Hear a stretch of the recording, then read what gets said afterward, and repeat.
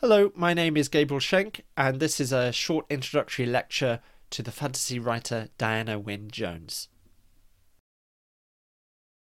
Diana Wynne Jones was born in 1934 and she died in 2011. She was a prolific writer of more than 40 fantasy novels, translated into over 20 languages, and primarily wrote for children and young adults. If I were forced to summarize Jones's work in just 3 words, I would say magical, inventive, and joyful.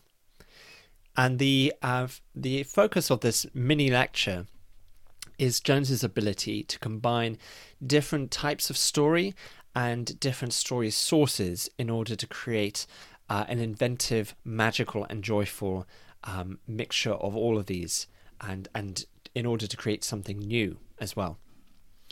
So let's begin with a brief look at Jones's early life. She was born in London, but was of Welsh heritage. And in an autobiographical essay published in 1993, Jones wrote, "I think I write the kinds of books I do because the world suddenly went mad when I was 5 years old." And she's referring to the outbreak of the Second World War, which meant that she had to be evacuated from London and live in the countryside, which she moved to in 1939. She moved around a lot in this period, and in the summer of 1940, she ended up at Lakehead in Cumbria. And this is in the north of England. It's a very beautiful area. You can see in that photograph just how stunning it is. It looks like a kind of fantasy world itself. And this is kind of what Diana Wynne Jones meant when she said, "This is why I write the kinds of books I do." Is because she was moving around so much in this area, and fantasy was starting to merge with reality. She writes, "Here were real mountains, lakes, brooks racing through indescribable greenness. I was amazed, intoxicated with the beauty of it." And if you look in this photograph, you can see a lake in the background, and Diana Wynne Jones sailed on this lake as a child in a boat that was part of the inspiration for Arthur Ransom's children's story, Swallows and Amazons. And the previous occupants of the house that Diana Wynne Jones stayed in were the inspiration for the children in that story. And then later she studied at Oxford University, where she was taught by J.R.R. Tolkien and C.S. Lewis, fantasy writers themselves. And she later reflected, "Looking back, I see both of them had enormous influence on me." So we get the sense of fantasy and reality merging together, different sources, different influences.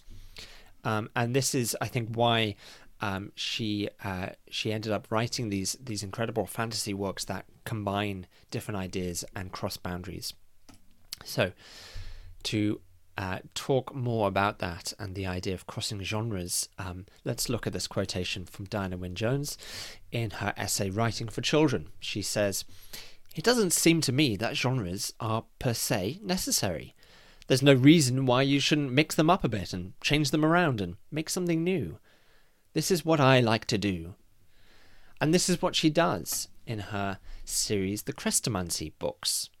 These are 7 books, and they're all about magic. And you might be thinking, this sounds like Harry Potter. But it actually isn't anything like Harry Potter, because the Harry Potter series is set in the same place and has the same characters and moves through year on year. The Chrestomanci series is a bit more like C.S. Lewis's The Chronicles of Narnia, in which every book is different, and although some characters cross over, most of the books have their own sets of characters, and the only recurring character is the figure of Aslan. Chrestomanci is a bit like that, in that the figure of Chrestomanci is in each book, but Chrestomanci isn't just one person. Chrestomanci actually refers to a job title, someone in the government in a parallel world where magic exists, and Chrestomanci's job is to supervise magic in that world as well as in other worlds, like our own, such as our own. Our own is one example and a location that is visited in this series. and make sure that magic is under control in the places where it should be and isn't leaking out into other worlds where it shouldn't exist. The focus of these books changes quite a lot. So in the first book, published in 1977, Charmed Life, you see Chrestomanci as an adult. He is Christopher Chant, and the young boy Eric Cat Chant sees him as a bit of a villain to begin with, and then as the book progresses, we get a different perspective on that character. In the book, The Lives of Christopher Chant, we see that character as a young boy himself, and he's interacting with at the time, the current post holder of the Chrestomanci position, who is another character entirely.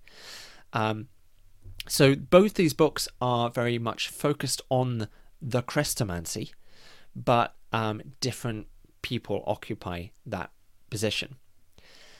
There are other books, such as The Magicians of Caprona, which is almost a retelling of Shakespeare's Romeo and Juliet. It's about these feuding families.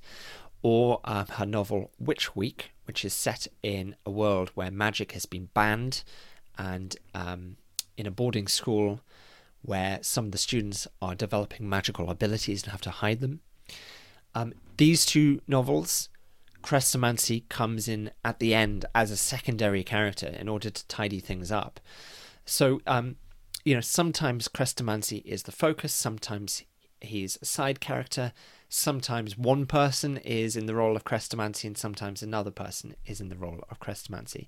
So you can see what Jones was saying when she said, we don't need fixed genres. We can just mix stuff up. We can be inventive. We can have fun with this. And this is what she does in all her books. So if you think about her novel Fire and Hemlock, she's drawing on Scottish folk tales, but she's sort of doing different things with them, new things with them, creating something new. In 8 Days of Luke, she's drawing on Norse mythology. In Hexwood, she's drawing on the legends of King Arthur. And in Castle in the Air, she's drawing on the Arabian Nights.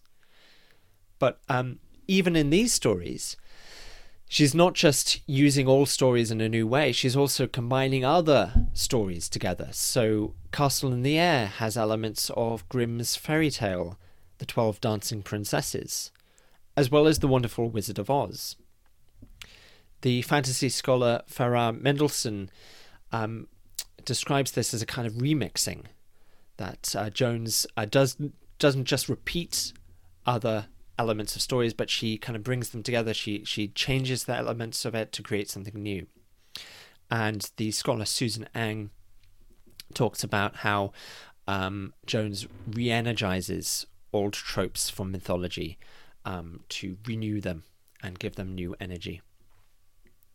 So I'm going to give an example of this as my kind of ending point of this little introduction, and this is a quotation from her novel Howl's Moving Castle, one of my favorite books. And this book contains the idea of a 7-league boot, and a 7-league boot is something that's featured in European mythology and folklore. And usually you put on 2 boots, and every stride you take, you go forward 7 leagues, which is quite a far distance. In Jones's version, they only have 1 boot, and they have 2 characters, so they both have to share the boot. They both put their feet in one of the boots, and they take a step forward. And this is what happens.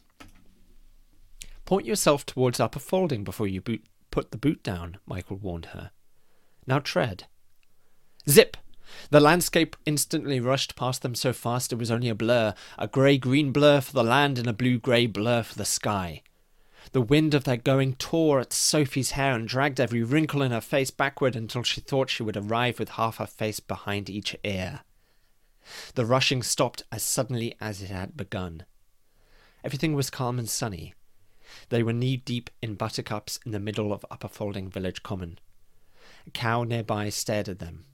Beyond it, thatched cottages drowsed under trees. Unfortunately, the bucket-like boot was so heavy that Sophie staggered as she landed. "Don't put that foot down!" Michael yelled too late. There was another zipping blow and more rushing wind. When it stopped, Sophie found herself down the folding valley, almost into Marsh Folding. "Oh, drat!" she said, and hopped carefully around on her shoe and tried again. Zip, blur, and she was back on Upper Folding Green again, staggering forward under the weight of the boot. She had a glimpse of Michael diving to catch her. Zip, blur. "Oh, bother!" wailed Sophie. So that's an example of Jones taking an element from folklore, doing something new with it, doing something inventive, something joyful, and most of all, something magical. So I hope I've inspired you to read Diana Wynne Jones if you haven't done so already. And thank you very much for listening.